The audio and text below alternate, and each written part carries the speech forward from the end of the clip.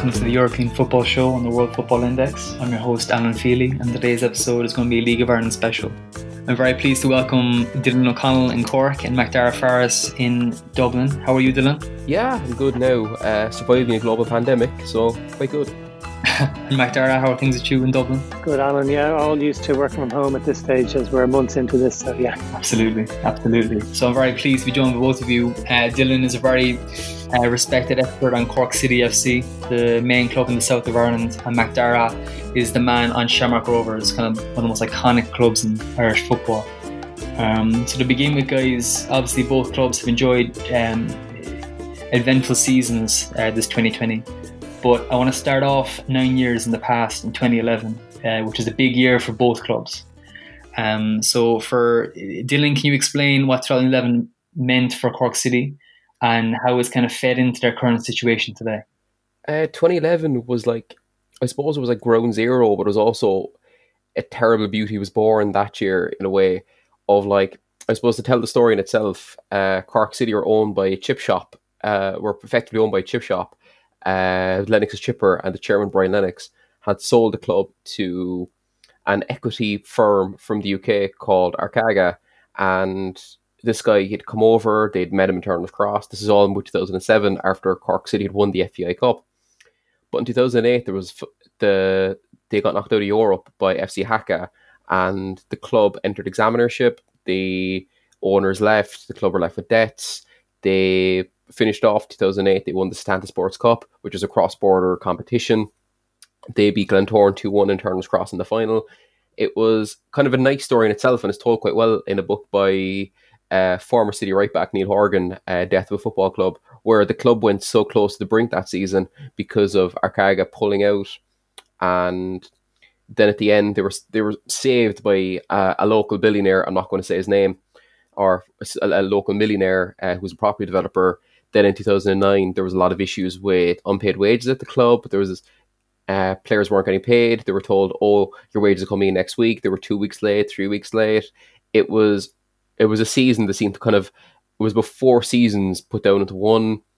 The players threatened strike action before a league game against Shamrock Rovers in October 2009. There was protests by fans at a league game against Sligo Rovers, where they wanted the owner out. They were saying Cork City's in the wrong hands. And this fans group were set up in the middle of this called FORAS, which means Friends of the Rebel Army Society. And FORAS were set up to safeguard football in Cork due to what was happening with the club in 2009, what was happening with the club in 2008, but also with an eye on the kind of historic history of Cork football. The first football club in Cork was set up in 1921 to play in the League of Ireland. And since that, between 1921 and 2009, 8 different clubs represented Cork in the League of Ireland. So you have Cork Celtic, Cork Hibs, Cork Athletic, Cork Alberts, Cork Bohemians. There was the all float around in the league in some capacity. I think Bohemians was one of the names because so FORAS were set up, and the city eventually went to the High Court due to a debt to the revenue in late 2009, early 2010. And a City fan wrote a letter to a High Court judge saying that Cork City is more than just a football club. Cork City is a football club that belongs to the people of Cork. And the judge basically gave FORAS ownership of Cork City, but gave them a First Division licence. So Cork City had been effectively saved by the fans. And 2010, they was consolidating their place in Irish football. And 2011, they were kind of mid-table midway through the season, and they went on a late season surge, and it got down to the final game of the season where City had to win the First Division title and get promoted to the First Division. So they were 1-0. It went 1-0 City. It went 1-0 Shelbourne, who had have their own story themselves with kind of something similar. And it got to the 94th minute, and Graham Cummins, who's only from Turner's Cross, went in. Graham Cummins heads the ball down into the back of the net in virtually the last kick of the game. And Shelbourne had a bottle of champagne on the sidelines. It was absolute anarchy, if you look at any of the footage. So the club, who had been bailed out by the fans, were now back in the Premier Division through a last-minute goal.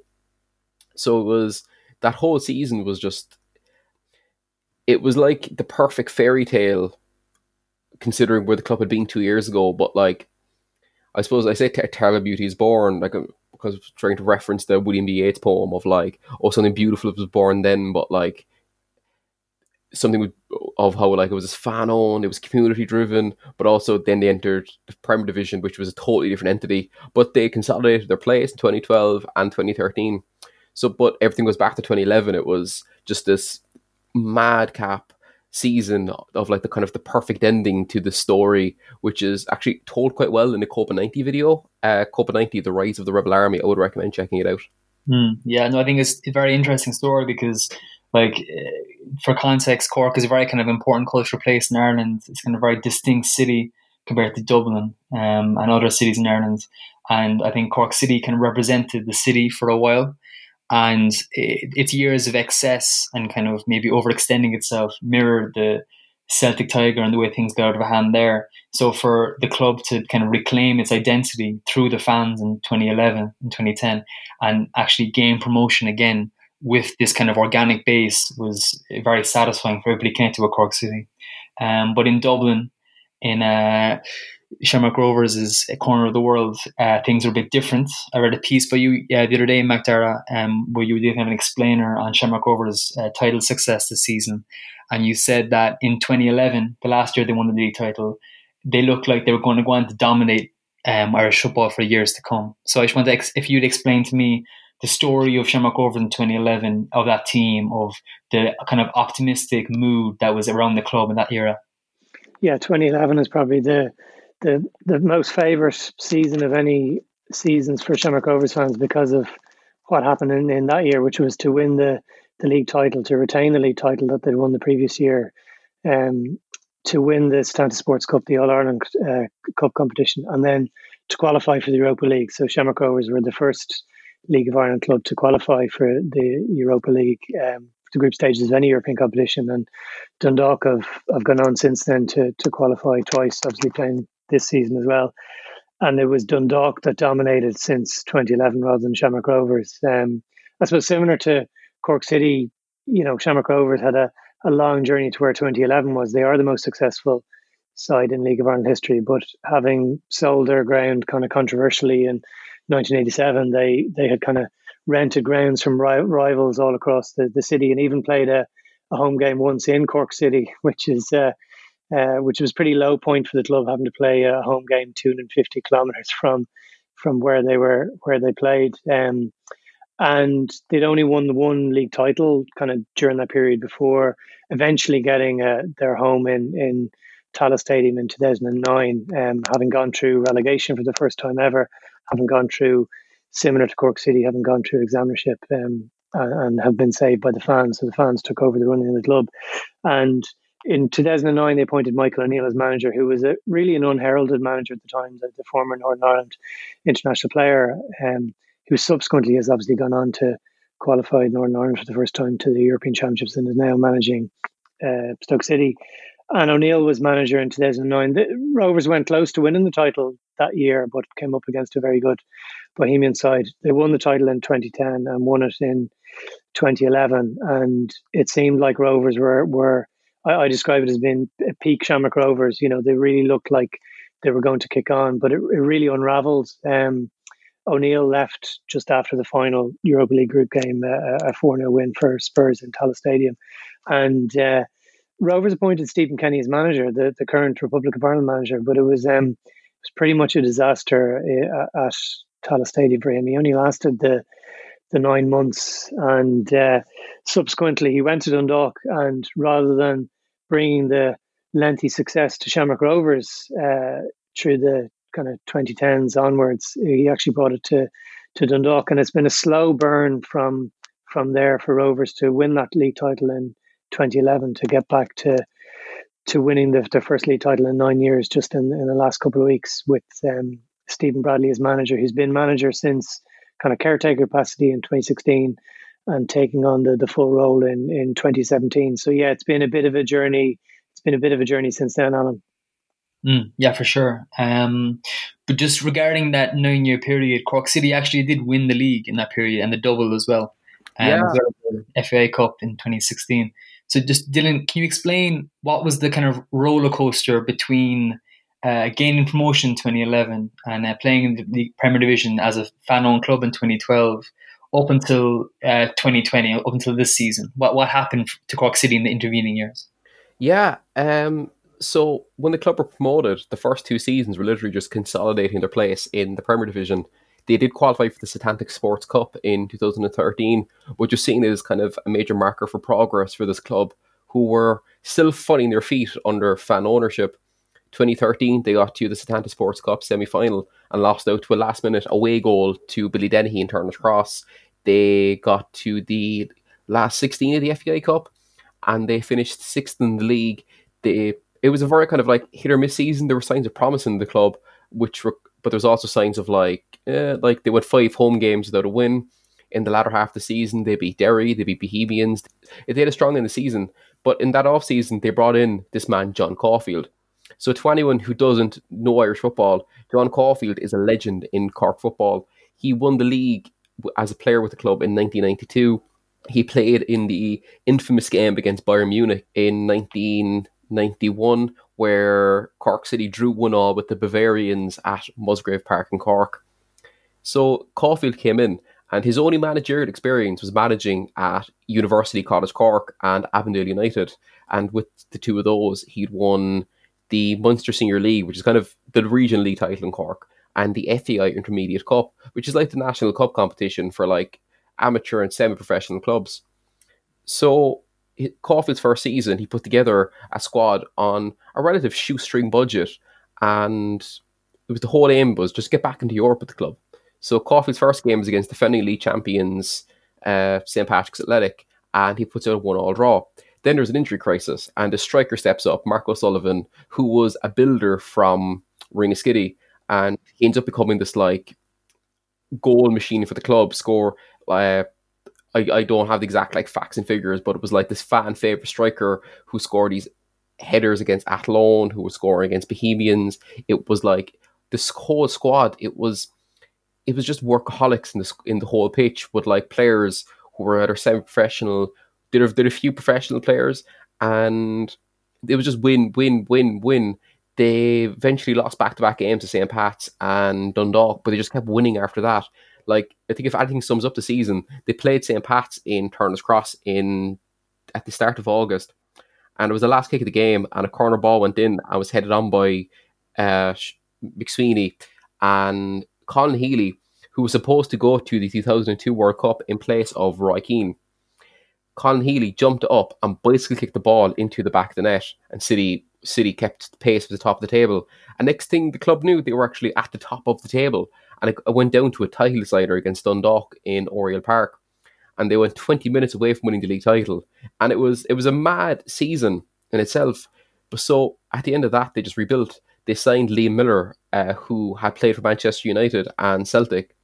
They signed a few players from around the league. They signed Stephen Beattie mid-season, and the next season they finished second to Dundalk and second in the Cup. They rebuilt again, and a lot of the older players in the squad, like Dan Murray retired, Liam Miller left. They brought in a striker who was trying to get his game at Dundalk called Sean Maguire. And in 2016, they won the President's Cup, which is the Irish Super Cup. And that summer, they beat Linfield, who be the Northern Irish, the biggest team in Northern Ireland. They beat them in the first round of the Europa League. Then they played BK Häcken, who have a budget of 100 million. They beat them 2-1 in aggregate and got into the third round of the Europa League and played KRC Genk, who actually played Liverpool in last season's competition in the Champions League. And they were beaten 1-0 away to Genk, missed a sitter, went back to Turner's Cross and lost 2-1. And at the end of the season, they finished second to Dundalk, but met them in the FAI Cup final. And in the final, it was 0-0. It was neck and neck. You could not separate these two teams. And then in the last kick of extra time, Sean Maguire against his old club put the ball into the back of the net. It was mental, like just looking at it from the outside looking in. The club had won their first trophy since 2007. 2017, they went on this mental unbeaten run, winning 22 games.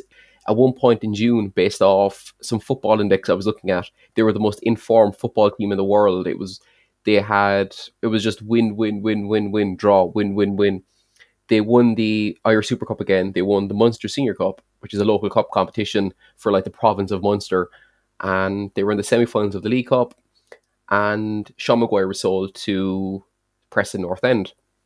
This is when things start cropping up a little bit. So when Maguire left, the club started lacking goals. When Maguire left, the first game without him was a 2-1 win against Galway United in Turner's Cross. But then results started kind of like being chipped away in the form started being chipped away at. They lost 3-1 away to Shamrock Rovers. They lost 1-0 to Bohemians. They lost 1-0 at home to Sligo Rovers. They lost 4-2 against St Patrick's Athletic in Inchicore. They lost the ES Sports Cup semi-final to Shamrock Rovers. So it was like the form they had. It was, I don't know if they tired themselves out as a club or what, but they just couldn't replicate that form, and goals dried up with that. So they finished off the season by winning the FAI Cup in penalties, beating Dundalk. And in 2018, it was the whole squad was changed around. Coffey was telling himself how he had to kind of like rebuild the team due to players that were missing. And Graham Cummins, who'd scored the goal back in 2011 to bring the club back to the Premier Division, was brought back. And straight away, there was this like burst of good form because of like they were coming off the back of winning the League and Cup double, something a Cork club has not done since the 1950s. They won the Irish Super Cup. They won their first 3 games of the season and then lost to Dundalk up in Oriel Park. But they returned back to league action. They kept winning. They beat Dundalk in Turner's Cross. They beat Shamrock Rovers in Turner's Cross. They beat Bohemians away from home. They beat Sligo Rovers. But goals started drying up slowly. And I think a key moment or key week for the club was in June 2018. They got beaten to Dundalk in Oriel Park with a last-minute own goal from Sean McLaughlin. And a week later, they drew 1-1 with the Shamrock Rovers in Turner's Cross. They actually missed a penalty in that game. And they entered the Champions League. So in the Champions League 2 years previous, Dundalk had used it as a pathway into the Europa League group stages. So there was a lot of talk around Cork of, we want that. We want to get into the Europa League group stages, because there's this kind of sense of arrogance in Cork of like, we want to be the best. And they got drawn against Legia Warsaw, who had gotten to the group stages in 2016 and played Real Madrid and Borussia Dortmund. So they played Legia Warsaw in Turner's Cross, and 5 minutes into the game, Barry McNamee misses an open goal. And it was a sense around the ground that night of they could actually do this. They could actually get a result. But then with 10 minutes left, Legia Warsaw scored. Away from home, they were beaten 3-0. So they went back to league action. They beat Waterford. They beat Bray. There was a sense of around the club of, look, Europa League. Europa League is where it's at. There was talks of where would they play the Europa League playoff round. And they'd also been given a bye because of they were changing around how the competition worked. So they were sent straight into the third round. In the third round, they got drawn against Rosenborg, who had knocked out the year before Ajax in the playoff round of the Europa League and reached the last 32 of that season's competition. They got beaten by Rosenborg, 2-0 in Turner's Cross and 3-0 away from home. And City exited Europe and was a sense of anticlimax. And as soon as they went back into the league, they lost to Bohemians, they lost to Dundalk, they lost to Sligo Rovers, they drew 1-1 with St Pat's. And straight away, what was a neck-and-neck title race with Dundalk, had Dundalk now very favourably in front.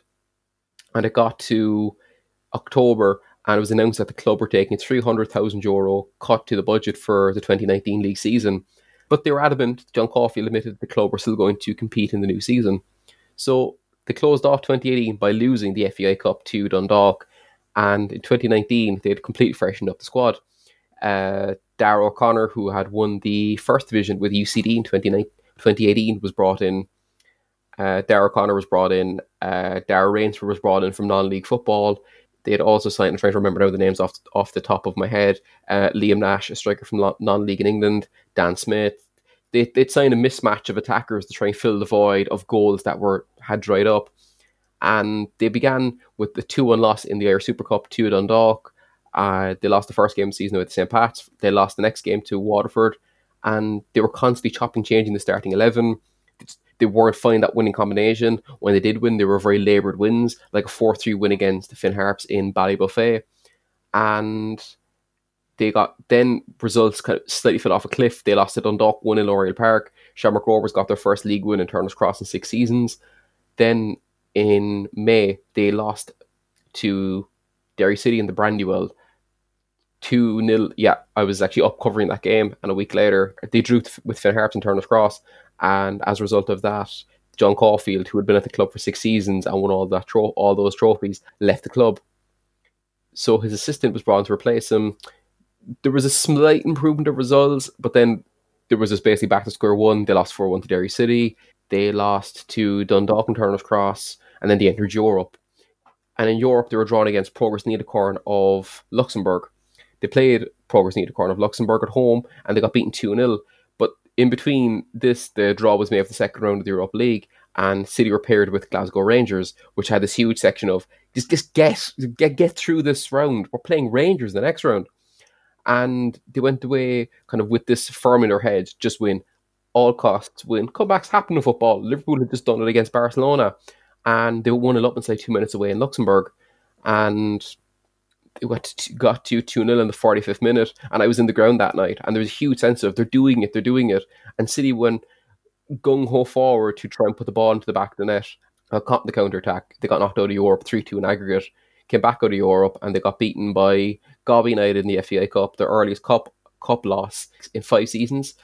And Neil Fenn was brought in to take over the club.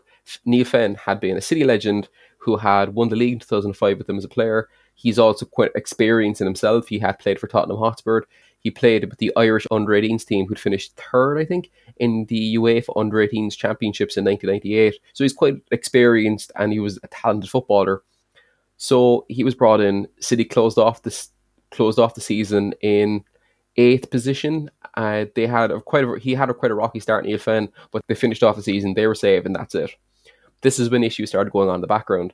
The club were hit with a tax bill of €1,500, and when there was a kind of meaty sense of how we're going to fix this.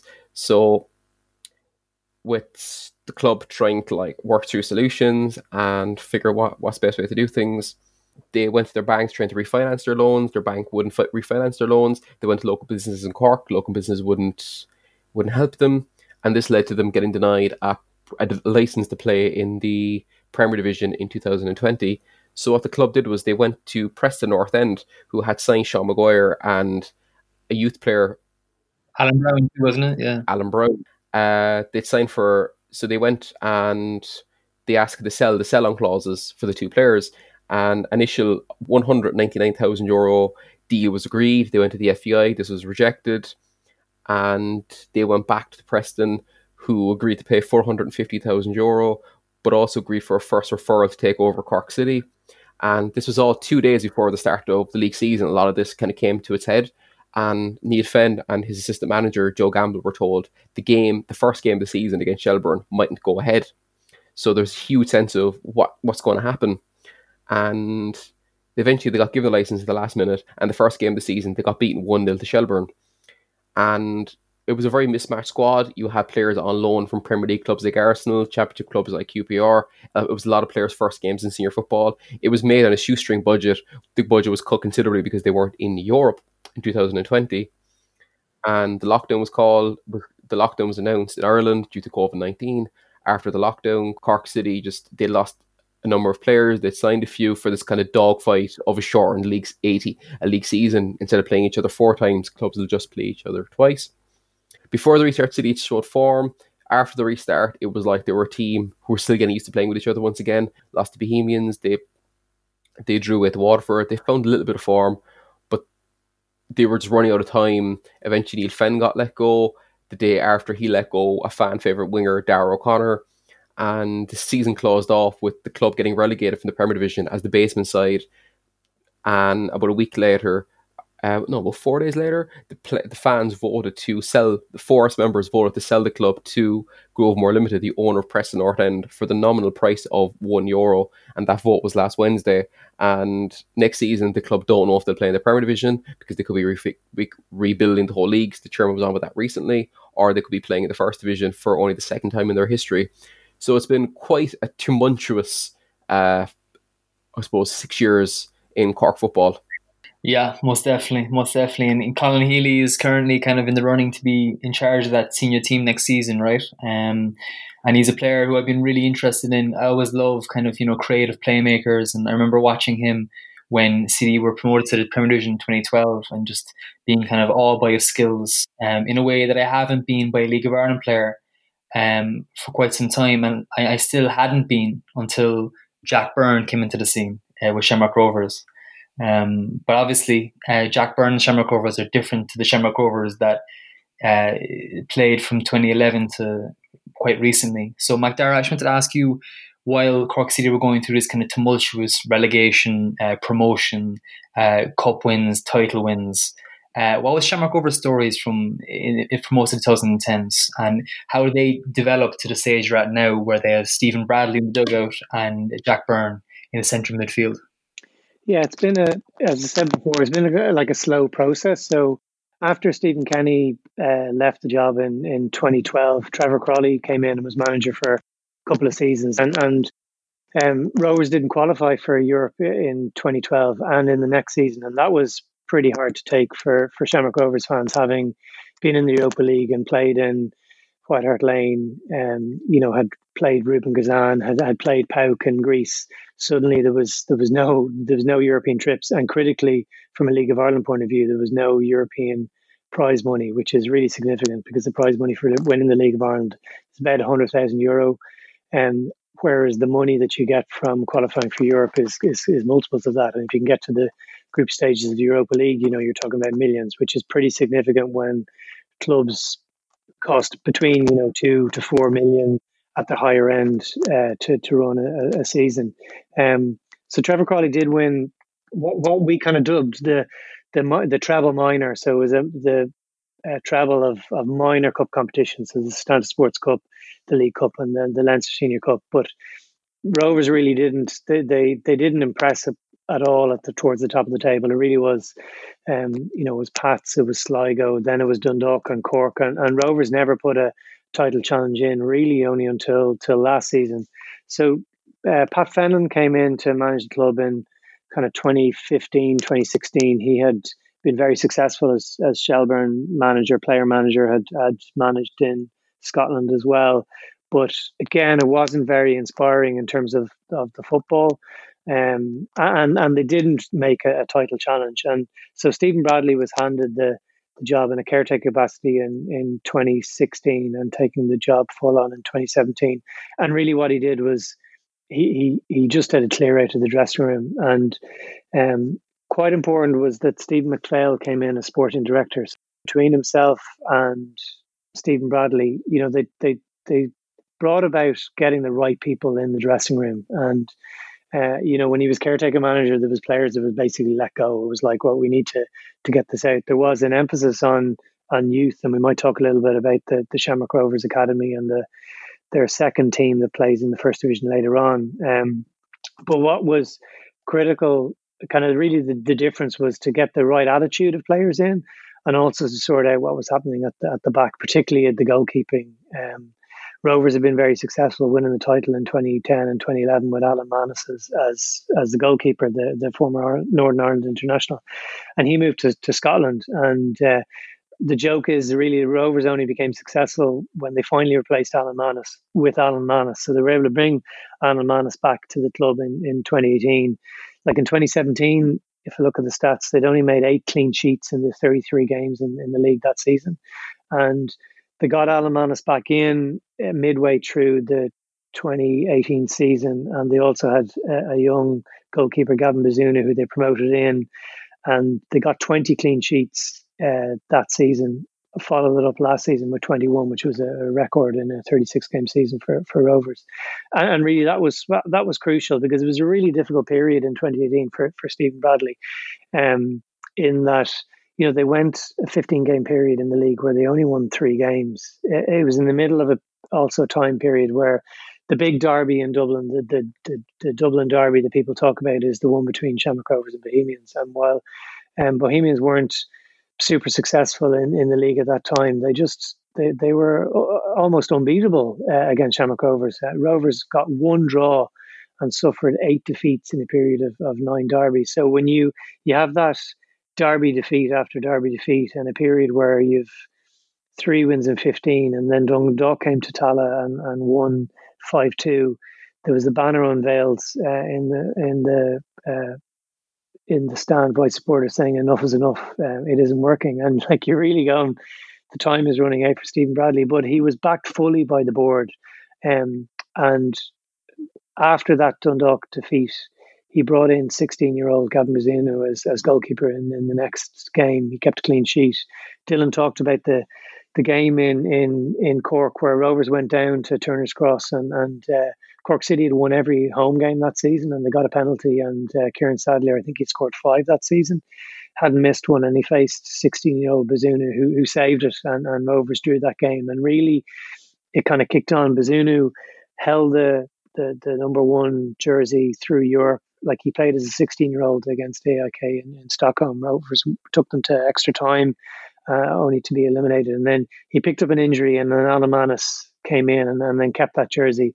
And Bazunu was subsequently sold to Manchester City for about 400,000, 500,000. He's currently out on loan from there at the minute. And with Manis at the back, bringing in, like, Rovers spent a fee. There's not that many transfer fees that are spent within the League of Ireland. They brought Lee Grace from Galway United.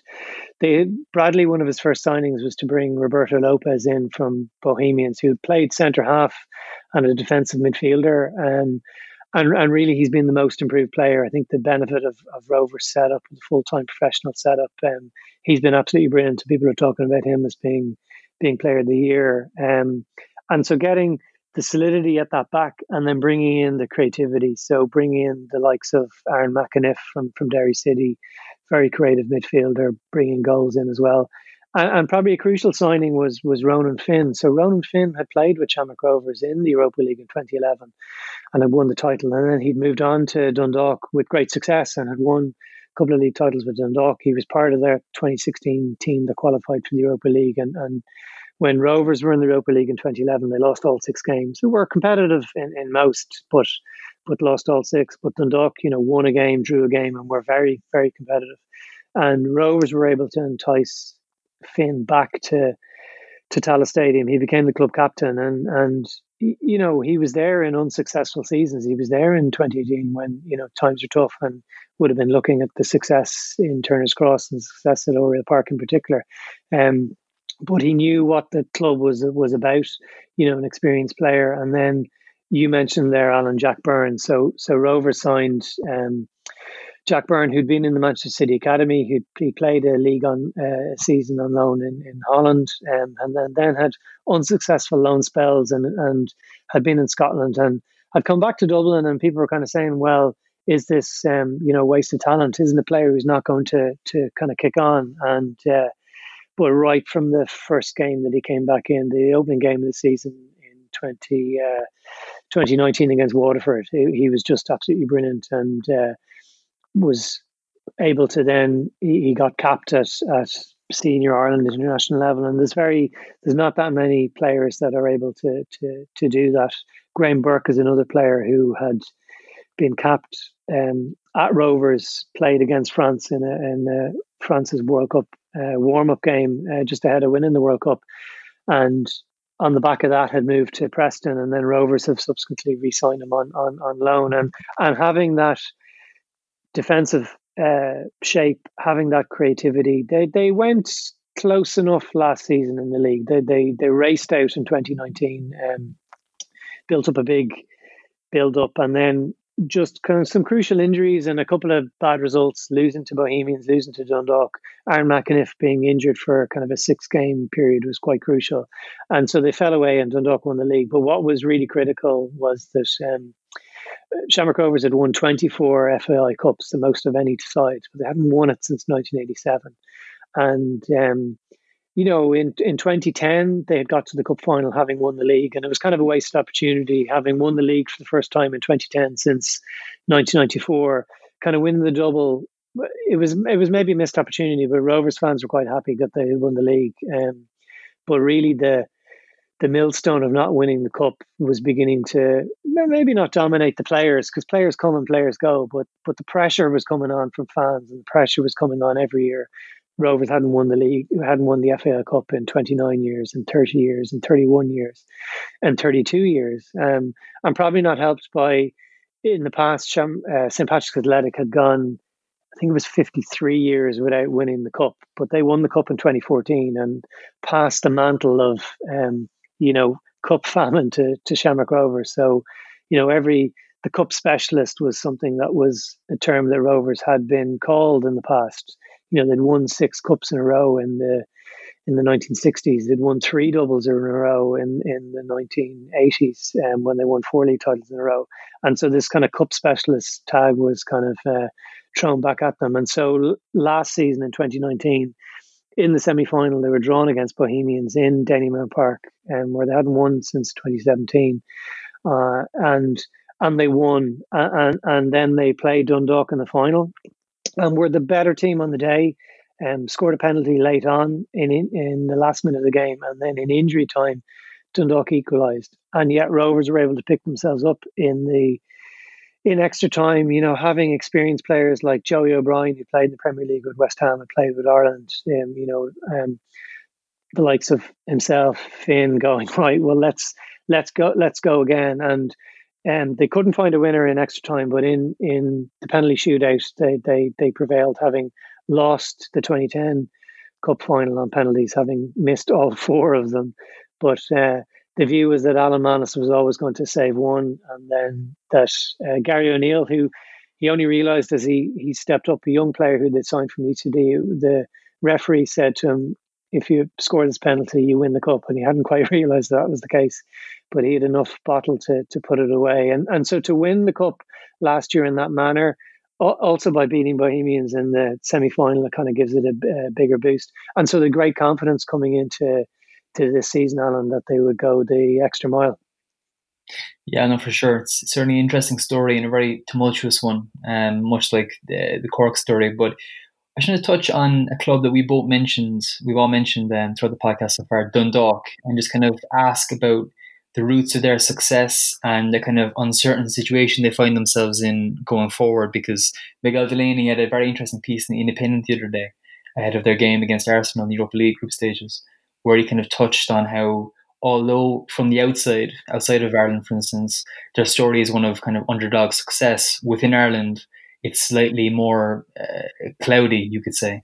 So just to begin with you, Dylan, can you explain the situation with their ownership, their new coach, and why their current success isn't kind of a pure success, you could say?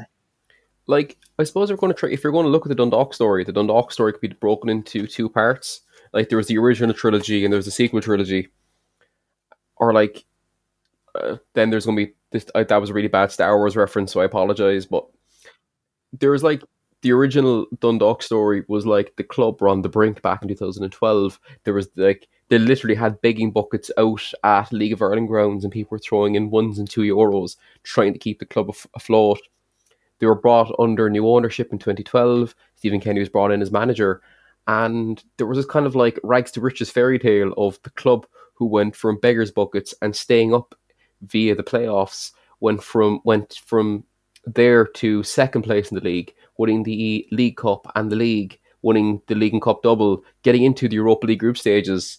It was literally like a fairy tale almost for like a club from the smallest county in Ireland.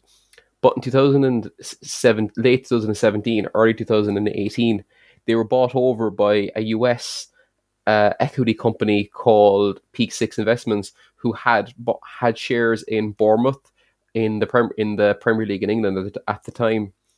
And their first season under Peak Six, they won the League and Cup double. Last season, they went a kick of a ball away from becoming only the second ever Irish team to win the treble. They missed 2 penalties in that shootout against Shamrock Rovers. But this season, there's a lot of issues which Michael has touched in that piece. Like, they got rid of long-time servant Vinnie Perth from the club after they got beaten in the Champions League and they lost to Sligo Rovers. But the man who they brought in he was former head of the AC Milan summer camps in New York, is from my understanding. Please correct me here. So Filippo Giovanoli is his name. He was brought to steady the ship. But then there was a lot of stories coming out of the club at the time. Like there was talks of putting a phone into the dugout because the American owners were ringing up the club with like suggestions for like what to do during a game and like where to play certain players.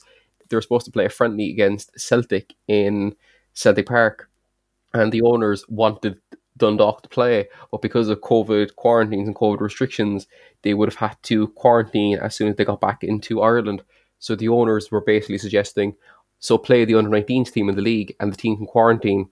And then there was also the suggestion, which was mildly put forward, of the club could put bunk beds into their youth development centre and sleep there for 2 weeks and quarantine together and basically train in the day, and that was it. There was also like very strange signings. Like there was one winger, Josh Gatt. He was signed for the club based off an interview he did on ESPN, and the owner looked at it and said, "Yeah, let's sign him." But like the owner himself gave an interview last May, which I think this sums up. He's quite a colourful figure. Bill Hulsler is his name. Like if you Google him, billhulsler.com, he has his own website where he talks about like his business and his peace plan for Israel and Palestine. And he also before that he wants Dundalk and he could see Dundalk win the Champions League, which would be quite an achievement because no Irish club has ever gotten to the quarterfinals of the Champions League. So it's been quite interesting. And like when Giovanoli came in last May, his first game was down in Coleman's Park in Cork against Cole Ramblers. They won and they were straight into the Europa League. That week they played an Andorra side. They won 1-0 in Andorra, which is an expected result for an Irish team. Then they played Sheriff, who have some European pedigree from Moldova, and they beat them in penalties. And they got to the Europa League playoff round and got Klasnak of the Faroe Islands and beat them. So they're now playing Arsenal, Rapid Vienna and Malta in the Europa League group stages. But the results in the league have been quite poor since they drew 1-1 with St. Pat's on Sunday. They drew 1-1 with Pats at the restart. They were beaten 4-0 by Shamrock Rovers. They were beaten by Bohemians 2-1. They drew Bohemians 0-0. The results have been quite all over the place domestically, but in Europe they've been quite well. But in between all this, half the squad is out of contract at the end of the season. Something like half a dozen were reported in the Irish Independent of being out of contract at the end. Then there was also this like very strange story came out in between all this as well.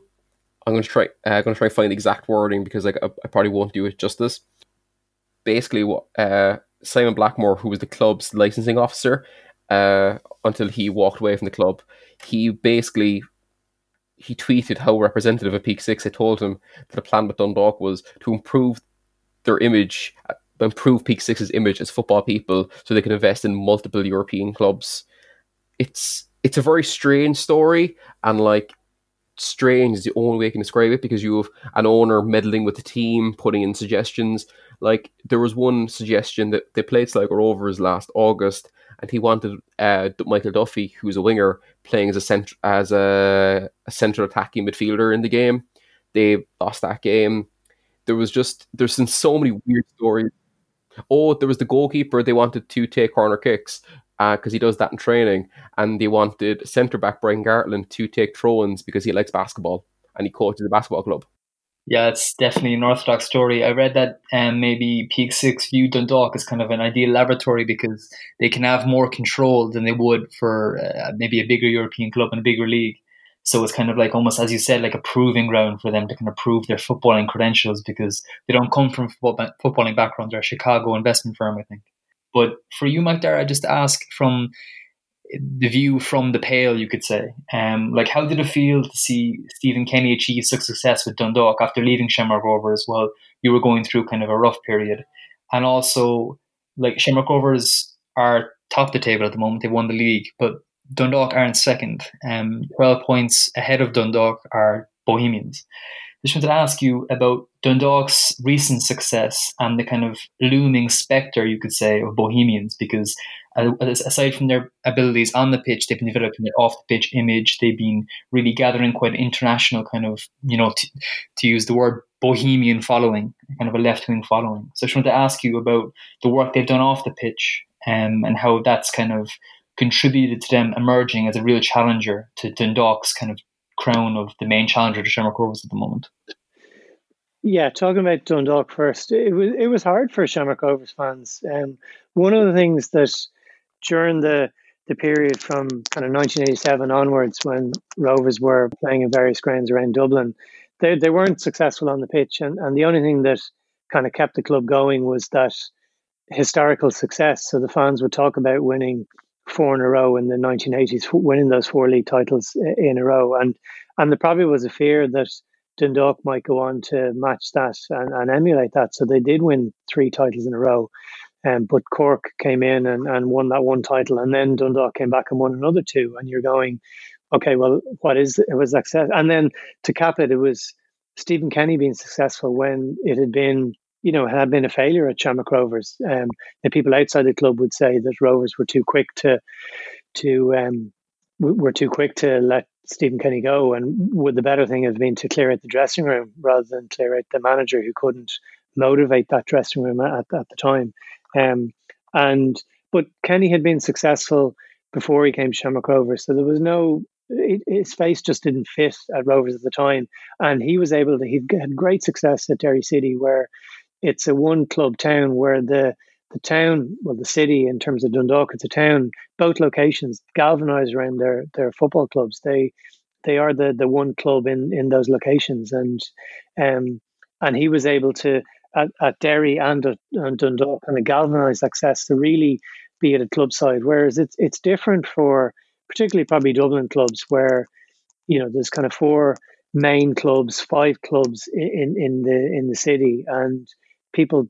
The attendance is a League of Ireland grounds. If you're averaging 3,000, you're doing well. Whereas you're in Dundalk, the town galvanised around Stephen Kenny's side, and he just brought players in. He was able to bring, probably Chris Shields is probably the only player that was involved right from the start. And so that was probably that was a difficult, but they won 5 out of 6 league titles, and certainly coming into 2010, it was like they were going to be the main rivals, and ahead of the COVID break, like with the summer season that we have, Rovers had won 5 out of 5, including a 3-2 win over Dundalk, probably I think the 4th game of the season. And so going into the long COVID break, Rovers only had a 3-point lead, but coming back after that, they haven't lost a game as we're talking now, and they won the 18-game season with 4 games to spare. But Dundalk just nosedived after that. So Vinnie Perth, who was the manager, the results in the league didn't after the break didn't work out at all. And even with Filippo Giovanoli, the results haven't been great. They still need a point to qualify for next season, which they should get to. So really probably 4 weeks after the season returned in kind of August, it really looked like Dundalk definitely weren't going to be the challengers, and the challengers would be Bohemians. And if we talk maybe first about on field, like they've been this finishing runners up will be their best appearance in the league since I think in 2010 when they finished runners up to Shamrock Rovers. And their manager Keith Long has been very clever in getting young players in, particularly players who have come back from England, returning to Ireland. So there's some really developed some players in, the likes of Dawson Devoy, Danny Grant, James Talbot as goalkeeper. So they finished runners up, and Rovers beat them 1-0 in the first game of the season, played in dreadful conditions back in mid-February, and they beat them 1-0 in Tala in the first week in September, in 2 very close games. Could have gone either way. I think Rovers got a very late winner in the first game. In Tala, they got a very early goal, I think scored within the first 3 minutes. And not that they sat back, but they were happy enough with that 1-0 result, knowing if they could even get a draw, that was probably going to be good enough. And really, for that result in the 5th of September, it was Rovers' league title to lose. But Bows kept going, wrapped up runners-up spot again last week with a couple of games to spare. And maybe talking about off the field, like last season when they were basically, most of their home games were a sellout. So their main stand would be full of home fans every week, and then the away stand would be available. So they must have averaged certainly in excess of 2,000 over the season. And there's an atmosphere about Bohemians. So they have they do a lot of work in the community. So they do a lot of, refugees welcome is on their way strip. They have plenty of murals in the ground of Thin Lizzy who played there, and Bob Marley who played in a concert there. And they've refugees welcome mural outside, even one for Jack Charlton, the Republic of Ireland manager who passed away earlier on the season. And things like working in the community, working in the prison that's close to them, which is, you're not going to attract more fans because of that, but it shows that they talk about being more than a club, and having made a decision, maybe partly forced upon them, of not moving out of Dalymount Park, but actually staying there. They've really invested, I suppose, money and invested time in the community there, and trying to instill that they're the club that people might come to see in the city centre. Like if when football fans travel to Dublin, they'll go to Dalymount Park because this is the closest ground to the city centre, and there's a bit of an atmosphere about the place. So they have the bars there. They have their own. They're brewing their own beer, I think, or maybe it's their own gin. So outside of it, people might maybe mock that, but these are the types of things that you make the football going to a match more, not just about what's happening on the pitch, but it's as every football supporter knows, it's about going with your friends and family. And if you can heighten that experience, you'll get fans to come back week in, week out. So we're just hoping that in the 2021 season that we will be able to get fans coming back in. And maybe just one thing I might just add is in terms of finance. So they're a fully owned fans owned club. So Shamrock Rovers operate kind of a hybrid model where they have 25% is owned by Ray Wilson, 25% is owned by Dermot Desmond, who's one of the richest men in Ireland and one of the main stakeholders in Celtic. But Bows are a fans-owned club, but they have got a nice windfall this season in that they sold Matt Doherty to Wolves.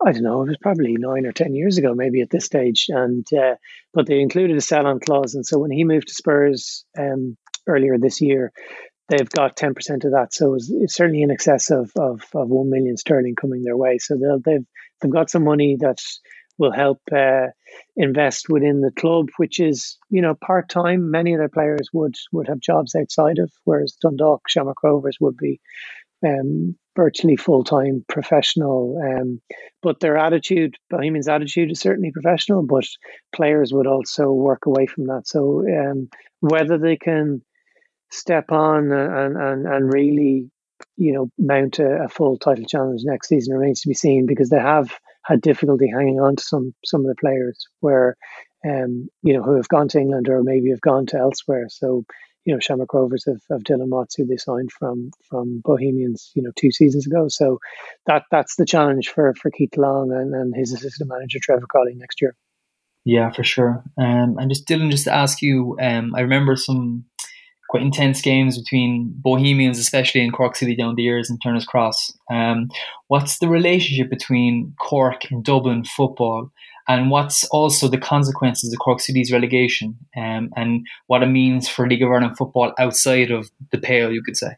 This might sound, for people who aren't Irish, Cork and Dublin are like chalk and cheese. It's like, I suppose the best way to describe it is like, to anyone who follows English football, you have that sense of Scouse for, we're not Scouse, we're English. That's the kind of sense of like, the kind of what Corkness is, of like, oh, we're not from Cork, we're not from Ireland, we're from Cork. Well, we are Irish, but it's Cork first, Ireland second. So when it comes to Dublin, it's like when people like Liverpool when Liverpool play in London, the same for Manchester. So like Cork and Bohemians have had always a historical rivalry, because it's always been Cork versus Dublin. So like, it's been, I suppose, you're going back to like, was it the 1992 FAI Cup final when Bohemians beat Cork up in Dalymount Park? It was in 92, around that time they played them in the cup final. So there is a historical rivalry there, but it's embedded into, I suppose, this Cork versus Dublin thing. Like Cork Shelbourne was a real rivalry going back in the mid 2000s, especially when Shells won the league in 2003, 4, City won in 2005, Shells won it in 2006. Bohemians have always had that thing with Cork, especially over just, it's the whole Cork versus Dublin thing. But in itself, the League of Ireland, I suppose, if you're looking at the City's relegation right now, the league needs a strong Cork City. Like, imagine the English Premier League without Liverpool, without Everton, without having a strong voice from Merseyside, without having a Manchester club. Like, Cork is the second biggest city and is the biggest county in Ireland, the second city.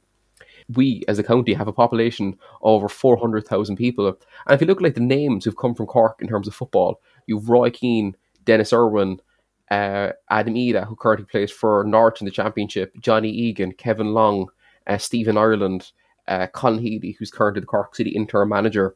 So it's a huge footballing city in itself. And as a result of that, the league needs a strong Cork, because otherwise the geographical balance in the league for next season, if with 10 teams, it would be Shamrock Rovers, Bohemians, St. Pat's, Shelbourne, Drogheda, Dundalk, who are all based within the greater Dublin area.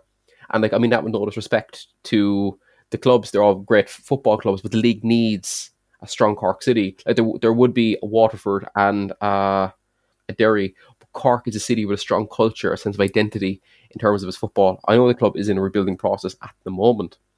Just imagine if Liga didn't have Marseille, maybe. Or... Marseille, yeah. Apologies, my knowledge of French football, very hit or miss. I mistakenly once said in a bar in Strasbourg, I don't mind PSG, and got the head taken off me. I suppose this could be the best thing for the league overall, though, because the league needs a strong, stable Cork club. And like, if you look at, I suppose the best example I can give of this is, if I don't know if any of you follow Argentinian football, but River Plate were relegated back in 2011, used the relegation, got promoted from the B division, and went up and won 3 Copa Argentinas, the Libertadores in 2015, 2018, and one of the league titles, because their system confuses me greatly, back in 2014. So like, Argentinian football admitted that was a poor, it was a time when it was lacking because they needed the derby, the Super Classico. It was a bit like Scottish football without having Rangers. They needed Rangers for a strong league because they bring so much. And it's the same for Cork, but Cork are going to come back stronger because the league needs them. I think like no matter what, Cork City will be playing Shamrock Rovers next season, but there's 2 Shamrock Rovers in Irish football right now. So, McDara, I wanted to ask you about Shamrock Rovers too, and their relationship to this first team setup. And also I wanted to ask you whether you think that Rovers are perhaps placed to dominate Irish football in a way that Dundalk couldn't sustain, and the significance of them having 2 teams in a 2-division system. Yeah, back in 2014, Rovers put a B team into the second tier, into the first division, and it only really lasted 1 season. And the view was it was probably too soon, because what Rovers have done since then is really invest in their academy. So they have a leasing arrangement in Roadstone Sports Club, close enough to Tallaght, a couple of miles away from Tallaght Stadium where they play their games, and they've invested heavily in that, and that's why it's this hybrid model of ownership that I talked about. The Rovers secured funding, an interest-free loan from Ray Wilson, who's a Shamrock Rovers supporter who had put significant money into the club during the examinership period, and subsequently he lives in Australia, but he's put money in since then to invest in that. And similarly with Dermot Desmond putting in a €2 million stake last season. And so they have they have the setup there with a pitch, the full Astro pitch, grass pitches, kind of outdoor gym as well, and changing rooms. So, and they've invested with that, and that's where all their underage teams play. So they have, like all League of Ireland clubs, they have teams in the under 19, under 17, under 15, and under 13 league. But they've really kind of invested in that. Other clubs have maybe do partnership arrangements with schoolboy clubs. So Bohemians are linked up with St. Kevin's, and other clubs are. But what Rovers have done is they've made their own club, and they've brought players in to try and develop into the first team, because they haven't really done that in the past. So Gavin Bazunu was one of those players who'd been with the club, I think, since he was probably 11 or 12. But there's no reserve league in the League of Ireland. So there's this gap when you get to under 19 level. There's then this gap up into the Premier Division and First Division. Now, the League of Ireland is one of the younger leagues across Europe. So the average age of the player is lower. I think we're probably talking about kind of 23, 24, but certainly it's lower compared to the rest of Europe. So there are opportunities there. But if you're winning the league, it's maybe a bit difficult for players to kind of break through. So Rovers had lent players to other League of Ireland clubs, but what they've done this season was that they put a team into the First Division, and it's mainly made up of under 19 players and younger. And it was quite controversial. In fact, all of the First Division clubs didn't really want that. They worried about the sporting integrity of having a B team in the division. Now, the rules are, in 2014, Rovers were allowed 3 overage players, but the rules this year was they were allowed an overage goalkeeper, if you like. So Rovers' reserve team, or reserve goalkeeper, Leon Poles, played most of the time. He's 24. And then they were allowed 1 overage player, so a player who was born before 2000. So that's kind of the cutoff date. But they only used that twice. So Liam Scales played 1 game and he scored in a 2-2 draw. And then Sean Kavanagh played 2 games just towards the end of the season. He was returning from a season-long injury and he played 2 games. So and then only Dean Williams has started for the Rovers senior team in the Premier Division and also in the First Division. So they've mainly used younger players. They've used 34 players in total, average age of about 18. A little bit controversial. In the last 2 games, they played a 14-year-old Sam Curtis, who's quite developed physically. You look at him and go, he definitely doesn't look like a 14-year-old. And they also played 1 15-year-old, Kevin Zeffy, but mostly off the bench. So he made 11 appearances, but 8 of them off the bench.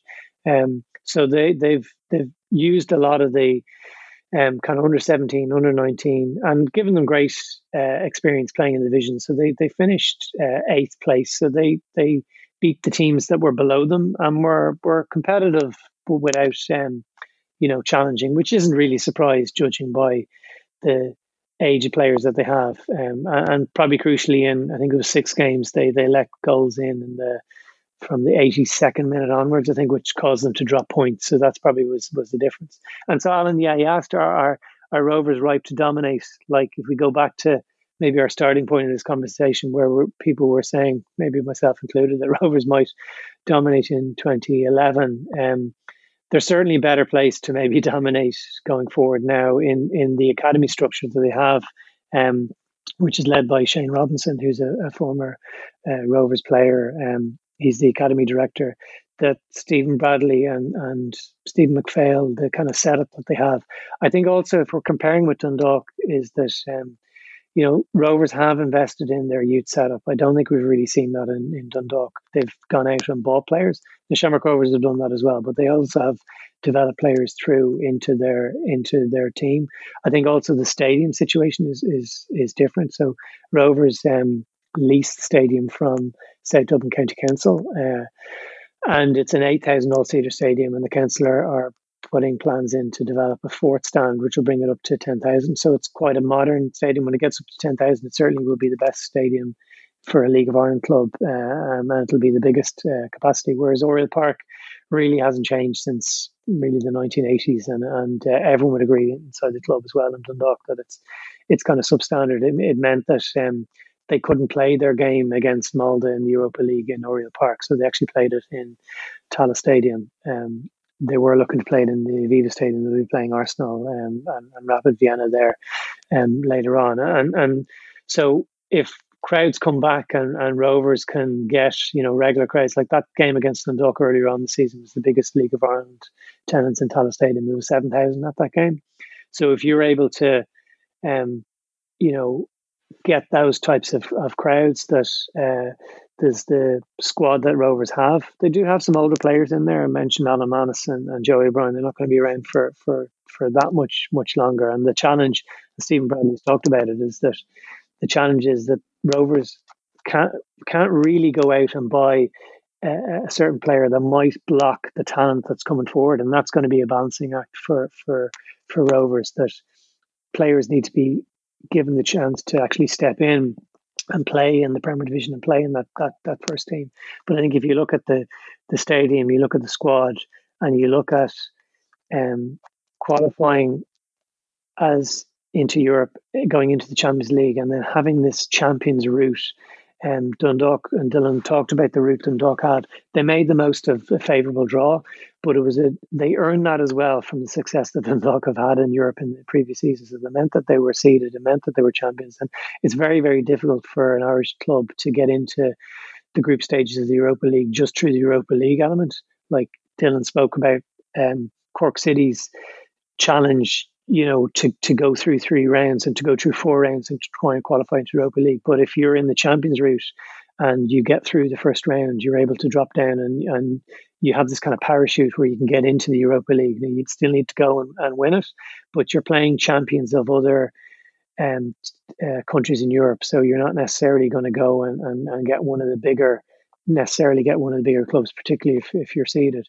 And so if Rovers can do that, particularly as the amount of money for getting to the Europa League is 6 to 7 times it was now than when Rovers got there in 2011. That the other clubs might kind of fear that. In the past, League of Ireland fans would kind of like, I'd like kind of teams to their rivals, or maybe other clubs, maybe not necessarily the direct rivals, to do well in Europe, and that's probably not as much the case in the last couple of seasons, particularly just because the money is so large that actually, the Dundalk are going to earn the 6 to 7 million. And is that going to be a game changer? You look at clubs elsewhere, maybe the likes of Rosenborg and other clubs in, Bate in other European countries who've really just dominated because of being successful in Europe.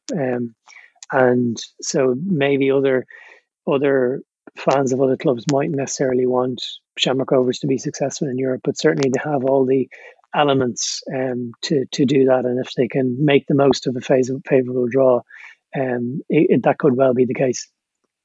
It would certainly be interesting to follow it as football returns next season. But just as a parting shot from both of you, if I could ask you for your feelings on the immediate kind of future of Irish football on a domestic sense, and what you think about the kind of murmurs about All-Ireland League as well, and merging the North with the South. So if I start with you, Dylan, what do you think about the immediate future of Irish football domestically and also the prospects of an All-Ireland League? I feel like chaos in Irish football has always been around the corner. Like, if you look at the 2000s, when you had Shells, Drogheda, Cork City, Shamrock Rovers, Bohemians, Derry City, they all went to the wall. So chaos with Irish football is always around the corner. It's almost like a friend of ours in a weird way. But I feel like the problem was with all the chaos that Irish football has historically had, there was never a pandemic. So like at the moment, the things are so up in the air of like over COVID, over clubs not having gate receipts, which is their main form of income. On top of that, the FEI are cash strapped, and I don't know if anyone listening to this has any idea what has happened with the FEI over the last, I suppose, 18 months. But the organisation is basically imploded due to the mismanagement from above by a former CEO, which led to the tap being turned off by the Irish government for funding. The organisation needed to be rebuilt. And so there's this mass kind of restructuring of the organisation. But so there's so much uncertainty. But in between all this, there is this idea for a cross-border all-island league, which I'm totally in favour of. Like, I feel like we need to start embracing what the wider trend is in Europe, like in world and European football. And a cross-border league is something which was done in the women's leagues in Belgium and the Netherlands. I think it was 3 or 4 years ago. And there's talks of a wider Benelux league between Belgium, Luxembourg, and the Netherlands. So like it isn't a totally foreign idea, and that there was cross-border football in Ireland up until 1914, and after that there was the IFA Cup. So like it isn't a total foreign idea, but like we need to think outside the box of what ways we can regenerate, reconfigure Irish football in itself, because both leagues and both sides of the border are will struggle to a certain extent because of COVID, more so down here because we have the uncertainty with the FEI. And like in itself, in terms of marketing, it seems like slightly ingenious. Of like you have clubs from, let's say, Linfield, who are Linfield, are a big name in its own right, versus Shamrock Rovers, and like there is a historical, like political dimension to it as well. But in itself, in terms of the football, there is that novelty of they're playing Linfield in an actual league game. That's not like a European game, because I know Rovers played Linfield back in the European Cup in the 80s. But like there was that novelty factor with it, and there's also the travelling thing which fans will love, like of the fact that fans would get to go to away games in Belfast, in the outskirts of Derry, up in Coleraine. So like there's so much positive they can take from it, but they have to do it right. Like in itself, like Watch LOI has been a fantastic streaming service for like boosting the exposure of the league. The FBI admitted that last September. So like there's so much room to build off that with like a streaming service for expats, for people who have either vague interest in Irish football or just this experiment in itself. But the problem is the idea is put forward at a time of Brexit, COVID, and the FAI basically being in total disarray. So like we live in very uncertain times, but there is a way forward because we're used to dealing with chaos in Ireland. Yeah, definitely. And for you, McDara, what's your thoughts on the future of Irish domestic football and the All-Ireland League? Yeah, I think Dylan summed it up very well there in terms of the difficult times that the League of Ireland faces. So football right across the world is facing difficult times because of COVID. In Ireland, in other leagues, there's quite a lot of money comes into the clubs through TV deals, but there's none in the League of Ireland, which is why they developed the streaming service Watch LOI during the pandemic, so that people could watch games when you couldn't go to the ground. So everything is contingent on, what getting fans back next year is also contingent on the FAI, getting over the financial hole that they're in, not helped by the men's senior team not qualifying for the European Championships, which would have been a nice windfall. In relation to the All-Ireland League, I'm a little bit unsure about it. Like I would have travelled to a fair few Setanta Sports games when that competition, that All-Ireland Cup competition, kind of started again in the kind of the 2000s. And it was really interesting going to grounds that you'd never been to, and a competition that. But what happened was mainly the League of Ireland clubs kind of dominated, and the difficulty was trying to find a space in the competition. The Irish League in the North plays a winter season, and in the Republic we play a summer season, and trying to get those to match with the European leagues happening as well. So there is also kind of a safety concern in terms of like there will be a lot of security costs for some of the high profile games. That's just the nature of the situation, and you'd hope that wouldn't be the case, but if when Linfield play Shamrock Rovers or Glentoran are playing Bohemians, there will be that element about it. I don't think there's getting away from it. But I think if the fans see the benefit of playing these games from a financial point of view, that there's the most complicated scheme has been put together as to how this competition might work. There's been various ways that they're trying to put it together, but it does seem like there'd still be a Northern Ireland League and a Republic of Ireland League, if you like, a League of Ireland and an Irish League. And then so you would have those kind of local games, local rivalries, and then you would have maybe later on in the season the kind of a competition where the teams from the two different leagues will meet, and then the benefit is bringing the money in, so that there is the interest seemingly externally from TV companies to put some money, to invest money in, which will come back into the league. And I think if clubs see the benefit of that money flowing back into the league, and then you get these competitive games happening, then I think it will be what people will want. But I think we're a while away from it yet. And the difficulty is that you're trying to bring that new competition in when everything else is happening in relation to the FAI, in relation to COVID. I think that's a real difficulty. Yeah, there's certainly a lot going on. But listen, guys, thanks so much for joining me today. I thought it was a very interesting discussion and shone a lot of light into the kind of complex dynamics of the League of Ireland and Irish football in general. Just before we leave, Dylan, where can people find you, and do you have any pieces to plug or any projects in the go that you'd like to publicise?